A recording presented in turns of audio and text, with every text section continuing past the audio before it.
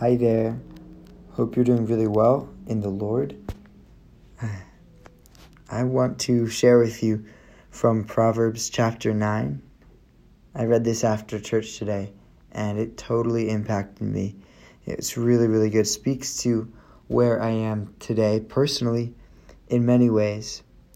It says this: the fear of the Lord is the beginning of wisdom, and the knowledge of the Holy One is understanding. For by me your days will be multiplied, and years of life will be added to you. If you are wise for yourself, and if you scoff, you will bear it alone. The fear of God is really, really huge. The word for fear that's used here is reverence, but it can also mean to dread. We need to have a reverence for God. We need to dread being punished by Him. Punished unnecessarily and ultimately being punished by hell. And in that fear that we should have of God, Jesus said this: not to fear those who can harm the body, but He said, fear God who can cast body and soul into hell. That's intense. So we have to have a real strong fear of God because of who God is. God is mighty, God is just and righteous. And if we live in unrighteousness, we will be punished. Not necessarily just hell. If you are saved and you are following Jesus, then there is no punishment of hell. But if you are unsaved and you're not following Him, hell is a real place, and it's incredibly scary to think about people going there. But also for us who are saved, who are following Jesus, that if we disobey Him, God has to correct us, and God has to do things in our life that are unpleasant for Him to do and unpleasant for us to have done to us. And there's a place that fear needs to be in our lives, and we need to reverence God for who He is. He's God. He is Lord of all creation. It also says, and the knowledge of the Holy One is understanding. That's amazing. The knowledge of the Holy One, of God.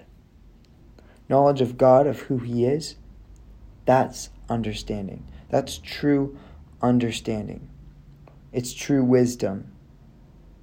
It's true knowledge. And that is the knowledge that you and I should place as the highest priority in our life. Knowledge of God. Knowing who He is through the scriptures, whether it's through that or through science, through history, whatever the means are, whether it's through finance, but through a biblical lens. See, any knowledge, I believe this, that any knowledge can actually lead you to God, because it's made, all things are made to point to Him. Science can reveal God. History can reveal God. Knowledge about, say, finances or about health or about anything can point you to God.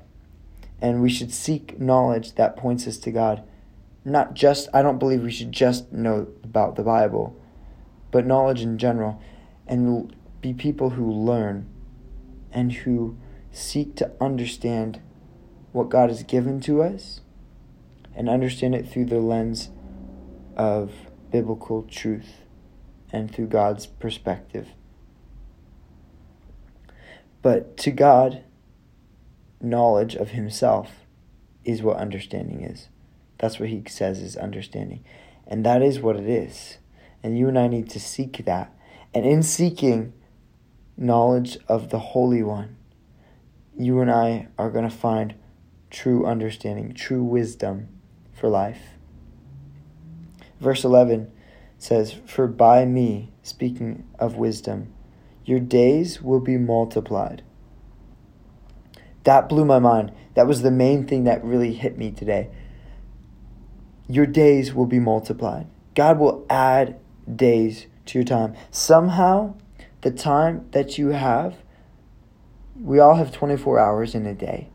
We all have 168 hours in a week.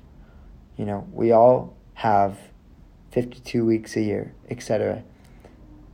But in that time, when you're faithful to God, when you're faithful to walk in a fearful obedience to Him, and you're faithful to the knowledge of the Holy One that you have received, God will take your time every day and He'll multiply it. He'll allow you to do more than you ever thought was possible. And He'll begin to equip you every day to do more.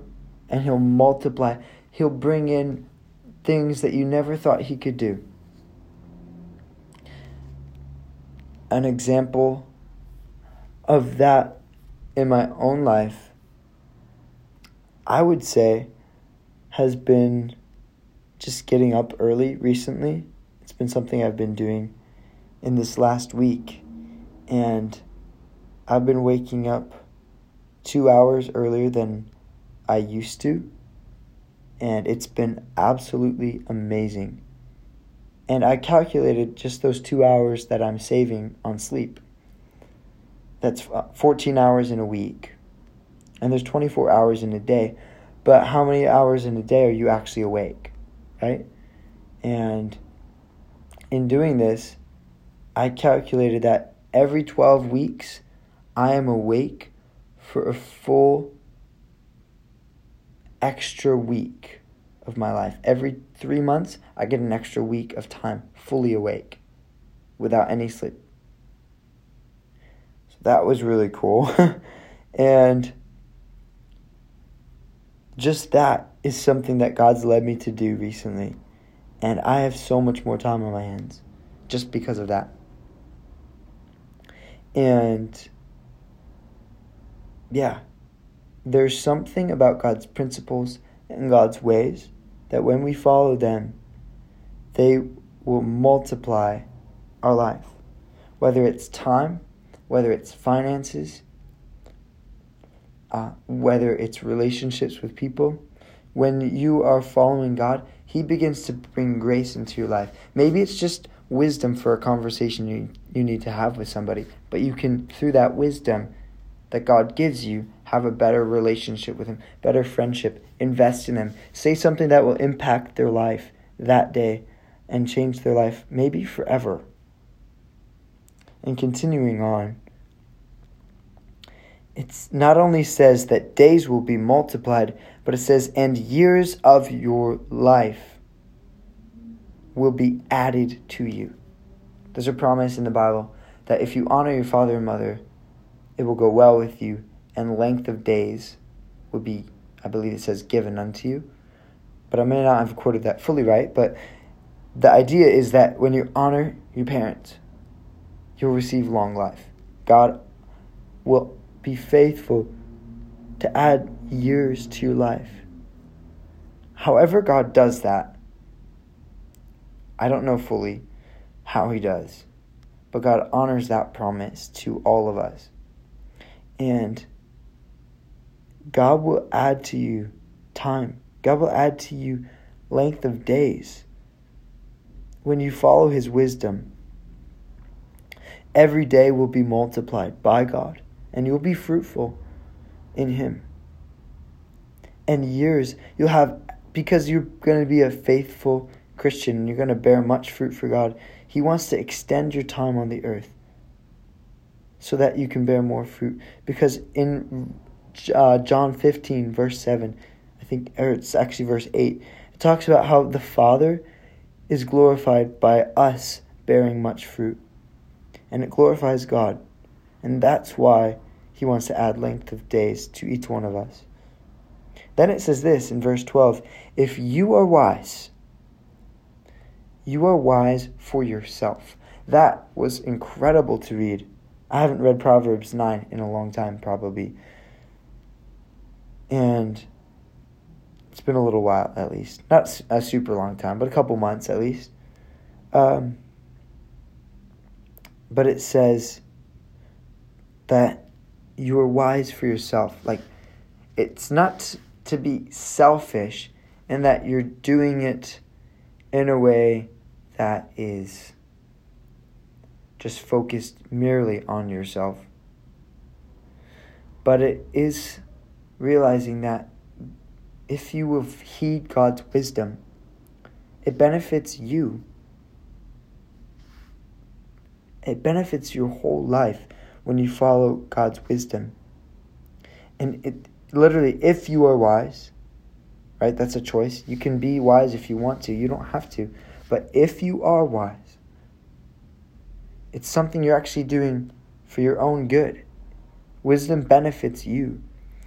God's principles He has established, He has given to us for our own sakes, that if we obey them, He can bless us. He wants to bless us. And He will bless us when we obey Him and we walk in His wisdom. So I want to encourage you to fear God, to seek knowledge of the Holy One, and to obey God's wisdom. And in so doing, your days will be multiplied and length of days will be added to you. It's your choice. You can be wise if you want to, if you follow God's word. But hear this. This is another promise in this section. It says at the last verse, in verse 12, "And if you scoff, you will bear it alone." So, don't scoff at God's wisdom and do this on your own. God wants to come into your life and strengthen it and build it up and bless you and walk with you. He's so good, and His ways give life.